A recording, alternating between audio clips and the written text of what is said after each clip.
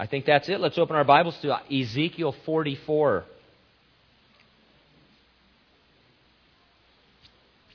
We begin to get the order of service in the future millennial temple. The very fact that there is an order of service and that the believers have certain assignments is in itself is instructive to us. You see, whenever we get together, there is to be some order in our serving the Lord and in serving one another. Now, in the New Testament era in which we live, there's great freedom in determining the order of service. For example, we're told regarding the frequency of the Lord's Supper, or communion as we commonly call it, we're told to celebrate it, quote, as often as you eat this bread and drink this cup. That's from Paul's instruction in 1 Corinthians chapter 11. And try as you might, you won't find anywhere in the New Testament any kind of rules for how often you're supposed to share at the Lord's Supper or take communion. And so it leaves it to churches to decide if they want to do it every day, every week, every month. The only idea is that it's one of the ordinances of the church, and when we do it, we want to do it to honor the Lord. But there's no specific time to do it. Some churches, they want to get into things like that. They want to say, no, it has to be every week. I guess if you really wanted to be super biblical, you might want to do it every day, because there's some indication in Acts that maybe the early church shared in communion every day, although they might argue there that Acts 2:42 is really just talking about sharing in meals together and all that. But the point is, we have a lot of freedom in determining our order of service. If you come to Calvary, you see that we do different things at different services. Sunday morning is as Gino explained, we're trying to be a little bit more attentive. And so we restrict, within reason, certain areas for adults only. And, we try and make it as distraction-free as possible. Wednesday night, apparently, that goes out the window. And, we're a little bit more family-oriented and home-oriented. And the kids are in. And by the way, we have something special that we're cooking up for kids on Wednesday night. But I'll tell you more about that someday. A couple of weeks. We're working on it. But anyway, so we do things a little bit differently, but there's always an order of service. And so there's a freedom about it, but there's an order. We can choose our style of worship, our time of worship, the place we worship. Just about everything is open to us so long as it honors the Lord in His holiness. A lot of times what happens is people, if you grow up in a church or you get saved in a certain church, you get used to the way that church does things. And then when you go somewhere else, you almost feel like it's wrong because they're not doing something that really ministered to you, or they're doing it differently. Sometimes you like it better, but we have a great freedom. I know whenever I used to travel more overseas and do missionary work, whether it's the Philippines or China or Honduras or some of these other places, it was always fun if you were with a group, because we'd go to various church services and invariably something would be happening that wasn't really out of order or weird, but it was different, and people would look and say, is this okay? I remember one time I thought everybody was going to have a heart attack because we were in the Philippines and we were having communion on a Sunday morning and women served it. Wow. It was rough for a couple of guys on the team, but anyway, I say, hey, we're in the Philippines, and it's fine. Don't worry about it. And so that's what happens. Now, it doesn't follow though that a lack of order is spiritual. So just because you're free to have various different things going on, it doesn't mean it's a free for all. There's a kind of a misunderstanding among Christians that spontaneity is the greatest move of the Spirit. That when everybody's doing something different and slightly crazy, that's when the Holy Spirit has really been set loose. Up until that time, He's been all bottled up like a genie in a bottle, and He just can't wait to break out and start doing all kinds of crazy, nonsensical things in different corners. The Holy Spirit is a spirit of order. And Paul corrected the Corinthian church, didn't he? He said, look, you guys, you're way out of order. When people come to church, they think you're crazy. You think you're spiritual, but they think you're crazy. And they don't hear the gospel of Jesus Christ. And so, order is spiritual. Now, before God gives Ezekiel some ideas about order of service, he introduces a mysterious character. Verse 1, "Then he brought me back to the outer gate of the sanctuary, which faces toward the east, but it was shut. And the Lord said to me, This gate shall be shut, shall not be opened, and no man shall enter by it, because the Lord God of Israel has entered by it. Therefore it shall be shut. As for the prince, because he is the prince, he may sit in it to eat bread before the Lord. He shall enter by way of the vestibule of the gateway and go out the same way." Now, once the Lord returns to the temple through the east gate, it will be sealed and remain shut. No one else is going to use it. As we learned a few weeks ago, there's a popular notion that the current east gate in Jerusalem, which is also called the Golden Gate, is the gate described by Ezekiel, but it isn't. For one thing, the dimensions of it are all different, and more importantly, we've seen from our studies that the millennial temple will not be in the exact spot the current Temple Mount occupies. Well, who is this prince? Well, let's see first who it isn't. It isn't the Lord for the following reasons. In verse 3, it says that he eats bread before the Lord. So clearly the phrasing indicates he's a different person than the Lord. In chapter 45, we're going to learn that this prince makes sin offerings for himself as well as for the people. There's no way the Lord would offer a sacrifice for himself. In chapter 46, we learn that this prince has children. And then in Ezekiel 48:22, we're told that this prince will have a land allotment along with the tribes of Israel. So it's not the Lord.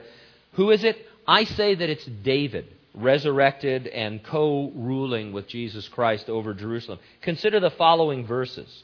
Hosea 3:5 says this, "Afterward the children of Israel shall return and seek the Lord their God and David their king. They shall fear the Lord and his goodness in the latter days." In Jeremiah chapter 30, verse 9, "But they shall serve the Lord their God and David their king, whom I will raise up for them." Earlier in Ezekiel chapter 34, "I will establish one shepherd over them, and he shall feed them, my servant David. He shall feed them and be their shepherd, and I, the Lord, will be their God, and my servant David, a prince among them. I, the Lord, have spoken." And then in Ezekiel 37:24 and 25, "David, my servant, shall be king over them, and they shall all have one shepherd, and they also shall walk in my judgments and observe my statutes and do them. Then they shall dwell in the land that I have given to Jacob my servant, where your fathers dwelt, and they shall dwell there, they, their children, and their children's children forever. And my servant David shall be their prince forever." And so we're really not told in chapter 44 who the prince is, because we've already been told that it's David. Some commentators feel that for whatever reason, I don't know the reason, but they think, well, it's not really David, it's just David in the sense of a descendant of David, the house of David.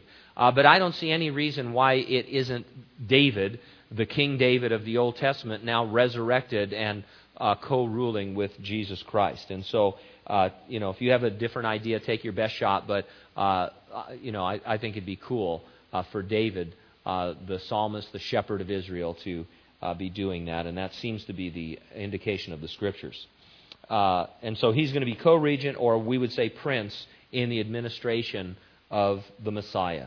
Now, before Ezekiel begins to describe the service of the priests, he's given an exhortation to deliver to his listeners in verses 4 through 8. Remember, this is the 6th century BC. Jerusalem has just fallen. The temple is destroyed. There are already exiles in Babylon who've been carried off in the prior sieges by Nebuchadnezzar, and Ezekiel is ministering to them, and he's telling them, hey, the temple is gone, but it's going to be back in the millennium, especially. God is going to keep his promises. And so he has this exhortation to them in verses 4 through 8. "Also he brought me by way of the north gate to the front of the temple. So I looked, and behold, the glory of the Lord filled the house of the Lord, and I fell on my face. And the Lord said to me, Son of man, mark well, see with your eyes and hear with your ears all that I say to you concerning all the ordinances of the house of the Lord and all its laws. Mark well who may enter the house and all who go out from the sanctuary. Say to the rebellious, to the house of Israel, Thus says the Lord God, O house of Israel, let us have no more of your abominations. When you brought in foreigners uncircumcised in heart and uncircumcised in flesh to be in my sanctuary to defile it, my house, when you offered your my food, when you offered my food, the fat and the blood, then they broke my covenant because of all your abominations, and you have not kept charge of my holy things, but you have set others to keep charge of my sanctuary for you. There's a line in Godfather 2 that has found its way into pop culture.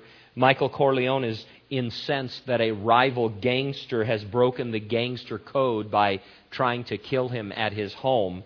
And so he exclaims, "In my home, in my bedroom, where my wife sleeps, where my children play with their toys." And you've probably heard that in some comedic setting because it's found its way. But God says something like that. He looks at verse 7. He says, "When you brought in foreigners, uncircumcised in heart and uncircumcised in flesh, to be in my sanctuary, to defile it, my house." That's what the Lord is saying. He goes, you brought them into the sanctuary in my house. It was like a thing unheard of. It's incredible that they would do this. And so he's reminding the Jews that, yes, the discipline is extreme, but not undeserved. I never knew a time disciplining children when they didn't think it was extreme. Right? And sometimes it's not extreme in the sense of being dangerous or hurtful or anything, but it's severe. Now you're not going where we were going to go. You're going to be, wait a minute, that seems extreme. I remember I can tell this story now because this family's not here to be embarrassed. But there's a mythical family that they are having trouble. I mean, real big trouble with one of their children. Trouble with the law. And he was a teenager, and they're having this trouble. And so they put him on a restriction. But the restriction was going to overlap with a trip to Disneyland. And so they lifted the restriction so that they could all go to Disneyland together, and then they got the restriction back. And I said, hey, just leave him with the grandparents. Don't take him to Disneyland. I mean, is he restricted or not? Oh, no, that would be too extreme. And I said, yeah, that's the whole idea. It has to cost something. You don't understand the level of disobedience that you're dealing with here. And so the Lord, He does. He says, look, I've destroyed Jerusalem. I've given it to the Babylonians. I've destroyed the temple. Wow, that's extreme. Yes, but it was necessary because you defiled my house. You didn't really... now it matters to you because there is no temple, but a few months ago you didn't really care, did you? Because you had idols in the temple. And you gave you were letting people minister who weren't qualified to minister. And it didn't seem like you really cared that much about the temple. And so this is the discipline that I've determined. It's extreme, but it's necessary. Today we are the house of the Lord, both in our individual bodies and in our corporate body as we gather together. What are we, or what am I might say, bringing into the house of the Lord? It's an important question, especially in this age of grace, when we tend to keep moving boundaries further and further away from holiness and towards worldliness. And so it's a good question for all of us in our devotions to say, what am I bringing into the house of the Lord? What am I watching and listening to and hanging around with and those kinds of things? Verse 9, thus says the Lord God, no foreigner uncircumcised in heart or uncircumcised in flesh shall enter my sanctuary, including any foreigner who is among the children of Israel. In case we were still wondering, this verse puts us on notice that men will still be sinners needing salvation in the millennium. The heart of the problem, as Billy Graham used to say, is the problem of the heart. Scientists and ethicists and philosophers still debate whether it's the person or the environment, and there's still those who believe that if we perfect the environment, we will perfect the man. But the problem is in the heart. And in a near perfect environment in the future, with the Lord Jesus Christ on the earth ruling and reigning, David in his resurrected body co-ruling, you and I in our glorified bodies helping out, angels hanging out, the New Jerusalem hovering over the earth, people will still be sinners in need of salvation, and a vast tribe of people will reject the Lord at the end of the millennium. And so it's an amazing thing, really, the wickedness of the heart.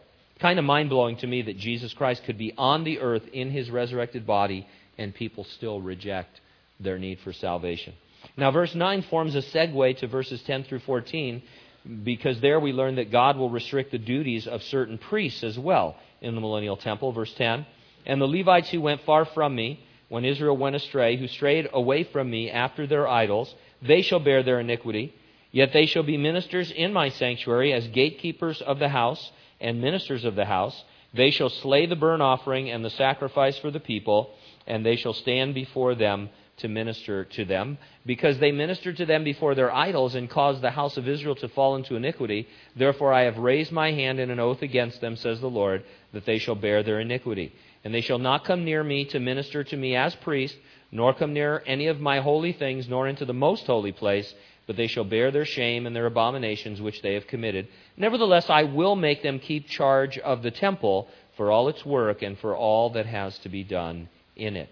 Now we're going to see in a moment that only the Levites descended from Zadok are going to be allowed to do certain things. The Levites from the other families did not remain faithful, but led the people into sin. I think this has application to every New Testament believer in this sense. We are to do everything in our power to not offend, or we would sometimes say stumble, other believers. Yes, we have and we enjoy great liberty in Jesus Christ, and we should be thankful for that. But our love for our brothers and sisters in Christ always supersedes individual liberty. That's just a principle that's taught in the New Testament. Jesus said it would be better for you, speaking in general terms, that you had 100-pound millstone hung around your neck and you were dropped in the deepest part of the ocean, rather than you would cause a little one to sin or stumble another believer.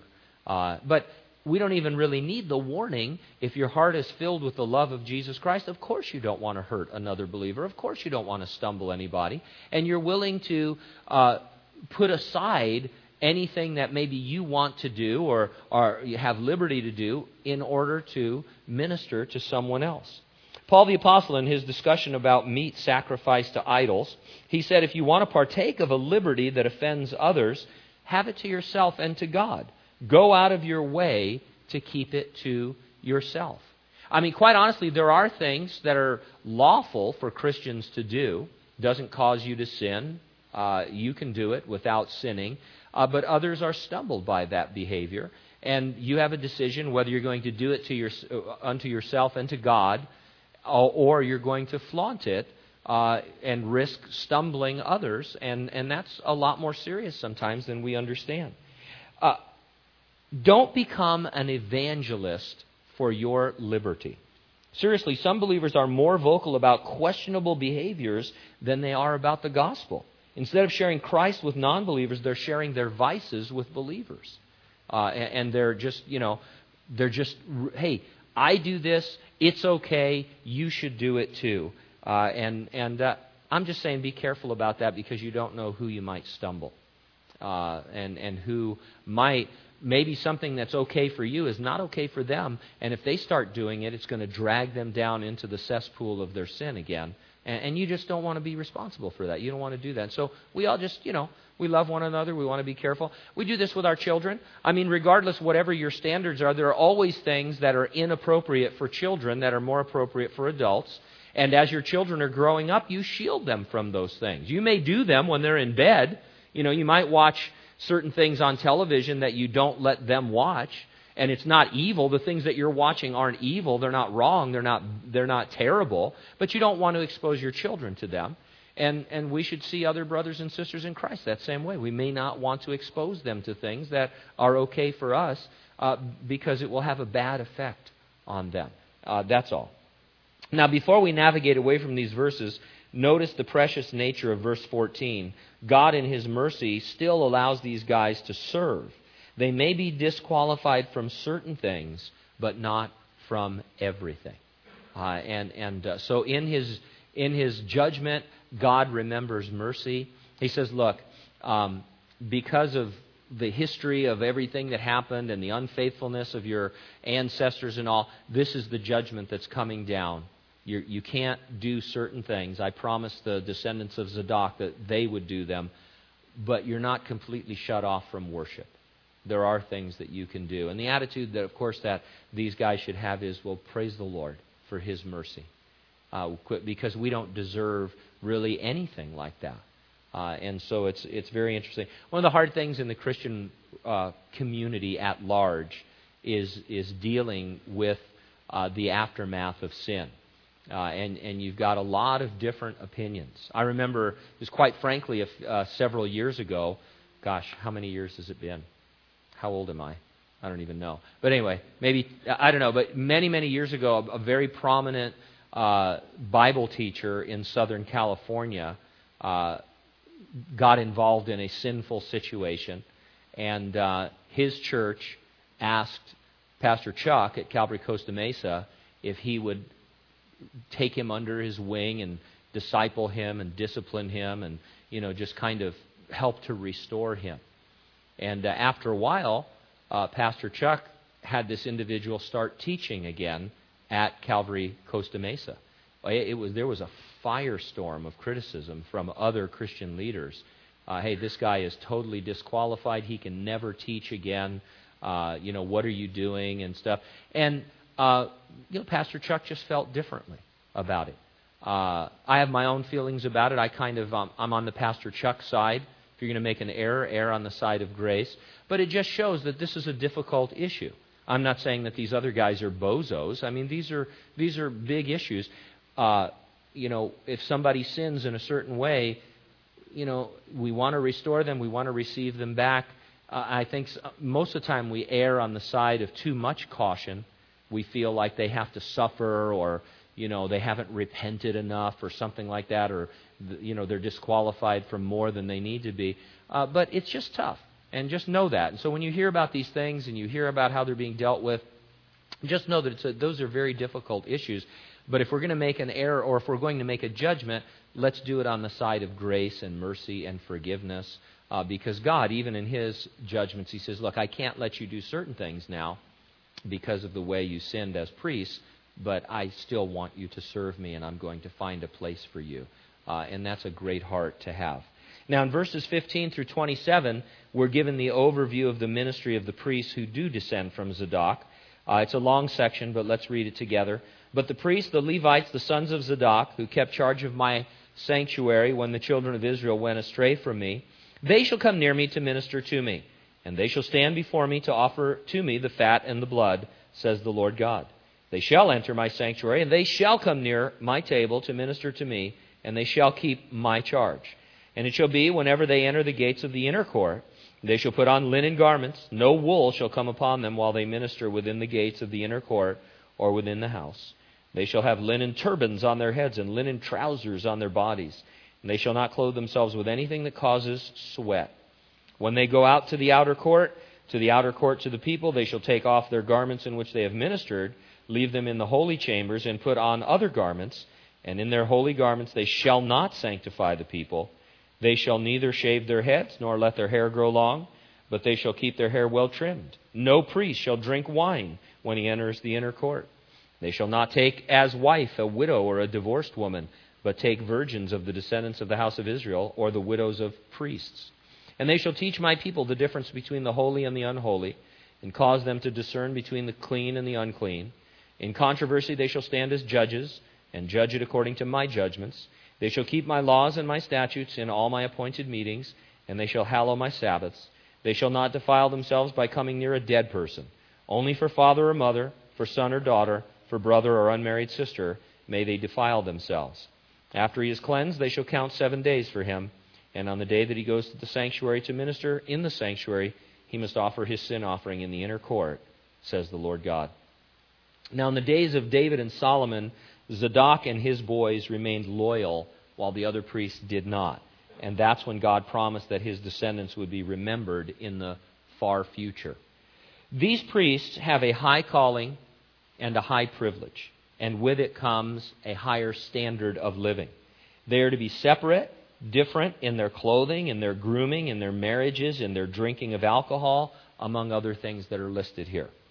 Now, it isn't that those practices make you holy or spiritual. They communicate to others that you understand your high calling and your high privilege to serve the Lord. And so they didn't do these things to become holy. God says, I've set you apart for a certain service, and you're going to live this way as a sign to others that you've been set apart for a high calling and a high purpose. We often get this wrong in the church. We think that the restrictions will cause us to be better Christians. We shake our heads at monks, knowing that cloistering themselves away will not eliminate the desires of the flesh. But then we adopt our own diet ideas or our own dress, our own grooming and other habits, and then we think that we're more spiritual because of it. It just doesn't work that way. Some Christians are like mini monks. They don't go full on. They don't say, hey, I want to kill the flesh, so I'm going to go live in a monastery and just chant all day. But they have their own personal rules and regulations, and that's okay as long as they don't start to project it onto others and say, hey, this is the way a Christian should dress and groom themselves and eat, and these are the days that you should worship and those kinds of things. Now you've passed into the realm of thinking that something outward can make you more spiritual, and it can't. Now, having said all that, it is still a high calling and a high privilege to serve the Lord. It's not just as a minister or a missionary. Here's what I mean. In the New Testament, there are standards for men who desire to serve the Lord as pastors and elders and deacons. But when you read those standards, really, they are applicable to any and every Christian man who wants to serve the Lord anywhere in the church or in the world. The standards are not unreachable or unusual. You're to be the husband of one wife, have a good marriage. You're not to be an angry person. You're not to be a striker or somebody who causes arguments and division and things like that. And you read them and you think, well, yeah, this is great for leaders, but it's really just great for Christians. And so you say we want the leaders to really have proven themselves in these areas for various reasons, but this is something that all Christians should aspire to. Let me put it this way, because I think some of you might relate to my experience. Growing up in the Roman Catholic tradition, my wrong understanding was that priests and nuns were super spiritual saints in another dimension. And then there was everybody else. And since I wasn't going to be super spiritual, I didn't have to do super spiritual kinds of things. I just had to do a few things. I had to not murder somebody. And for a while, the church taught that you couldn't commit adultery either, and they've softened on that. They still don't want you to commit adultery, but it's not a mortal sin anymore. When I grew up, there were mortal sins, and if you committed one of them, that was it. You were done. It was over. No purgatory, no buying indulgences. You were just done. And then there was so much mortal sinning going on. It was like Mortal Kombat, really, is what it was.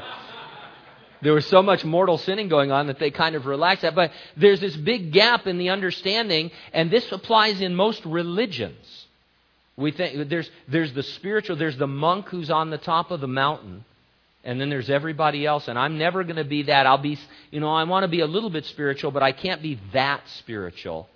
And so there's this big divide. Now, almost imperceptibly, I think Protestants have come up with this same idea.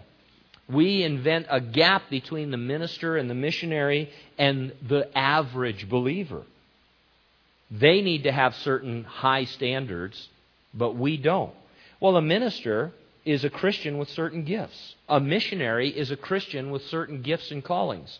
Everyone who is not a minister or a missionary is a Christian with certain gifts and callings. So where's the gap? It's only in our way of thinking, which often leads us to relax our standards. And so if we're going to pick leaders for the church, okay, let's go to Timothy and Titus and read the characteristics of a godly man. Make sure that the guy is doing those things. But really, they're just the characteristics of a godly man. And then we start to discover the characteristics of a godly woman. And there's no gap. There's no super spiritual level of sainthood. There's just walking with the Lord. And so we all want to aspire to these things. The millennial priests will have a lot of restrictions or a lot of lifestyle differences. They are, in one sense, arbitrary. There's nothing special about the fact that they have to keep themselves well groomed. God isn't saying that it's a sin to have long hair and a beard. He's saying, no, but in your case, I just want you to be separate, and here's some things that you can do to look separate, to communicate and to signify what a high calling and a high privilege it is to serve the Lord. The millennial priest won't be drinking wine. As much as I want to, not going to get into a discussion about drinking tonight. You know what I believe. It's okay to drink, but it's never okay to be drunk. That's just basic Bible 101 stuff. My problem is that no one has ever been able to define for me exactly where drinking becomes drunkenness. I don't know if it's your blood alcohol. I don't know what it is. I mean, and I'm very serious. We always laugh about this, but if the Bible says don't be drunk with wine, whereas in excess, I know it's okay to drink, but I don't know where the line is. Because when I used to be a drunk, to me being drunk was when you passed out. That was when you were actually drunk. Everything leading up to that, all the crazy behavior and doing all kinds of weird things and putting people's lives at risk behind the wheel of an automobile, that was not being drunk because you had not passed out yet. Then when you passed out, you know what I'm talking. Some of you guys are laughing because you know this is true. Then you pass out. I'm not happy about this. It's funny, but in a tragic way. Then you'd be at a party and there'd be a guy passed out and say, "Hey, that guy's drunk. Hit me again," and stuff. Are you drunk when you first get a buzz? When you first get that little buzz that, when the alcohol starts to affect you, is that when you're drunk? I don't know. So if the Bible says be not drunk with wine, whereas in excess, where is the point of excess? I guess you could do a breathalyzer thing. You could say, well, Lord, you say to obey the government. The government says I can have 0.0 something in my blood, so I'll take a drink and then breathalyze. Well, I'm getting near it, What is it, Rob? It's 0.0 what? 0.08. All right. So you could have your own personal Bible breathalyzer. I might market this. This is it. This could put me over the edge. The Bible breathalyzer. And as soon as you get hovering near about 0.07, it's like, look, I don't want to be drunk from the world's, from the government standards, so I better quit drinking. So anyway, enough said about that. Personally, and I'm sure it's because of my background, I think alcohol is a great evil. I've told you before, and you laugh, but it's not funny. No one's ever come to me in a counseling session and say, Pastor Gene, my life was falling apart until I discovered alcohol. And now alcohol has saved my life and my marriage. We didn't know love until we started drinking. It's usually just the opposite. It's some guy sitting there saying, I don't drink that much, and then his wife finally can't take it. She says, that means he drinks less than a case. One beer less than a case every day, and stuff. So anyway, look, I don't want to put a trip on people who drink. Almost everybody drinks. It's okay to drink, but it's not okay to get drunk. But you have to struggle now with when am I really drunk? And so every time you'll see my face. But anyway, the chapter closes with information about you. We make exhortation fun, don't we? I mean, it's just, you can't be exhorted in any more fun way than that, I tell you. Now, the chapter closes with information about the portion for these priests. Let's breeze through this. It shall be in regard to their inheritance that I am their inheritance. You shall give them no possession in Israel, for I am their possession. They shall eat the grain offering, the sin offering, and the trespass offering. Every dedicated thing in Israel shall be theirs. The best of all firstfruits of any kind, and every sacrifice of any kind from all your sacrifices shall be the priest's. Also you shall give to the priest the first of your ground meal, to cause a blessing to rest on your house. The priests shall not eat anything, bird or beast, that died naturally or was torn by wild beasts. So no roadkill for the priests. The emphasis, though, in that isn't on the priest going out and getting some sweet possum, off the ground. It's on the offerer. I think what is indicated here is that when the Israelite thinks of bringing an offering, he or she should always bring the first and the best, not roadkill that they find along the way. That's the idea. It's like, if you get up and you look out and say, wow, that's a freshly run over possum. God's provided for the offering today, No, they want you to look to your flock and get your prize, 4-H sheep and bring that thing in. That's what they're talking about. Now, over the years, I've seen a lot of roadkill given in the name of Jesus Christ. Now, it's one thing to donate or give away something that you and everybody else knows is junk. And we do that. That's fine. That's fine. You go through your closet, you've got these appliances, you've got stuff, it's got scratches and dings and dents, maybe it doesn't even work. And you give it away. You give it to King's Christian Thrift Store. And then they have to deal with it, but that's good. That's fine. Everybody knows that's what you're doing. That's not what I'm talking about.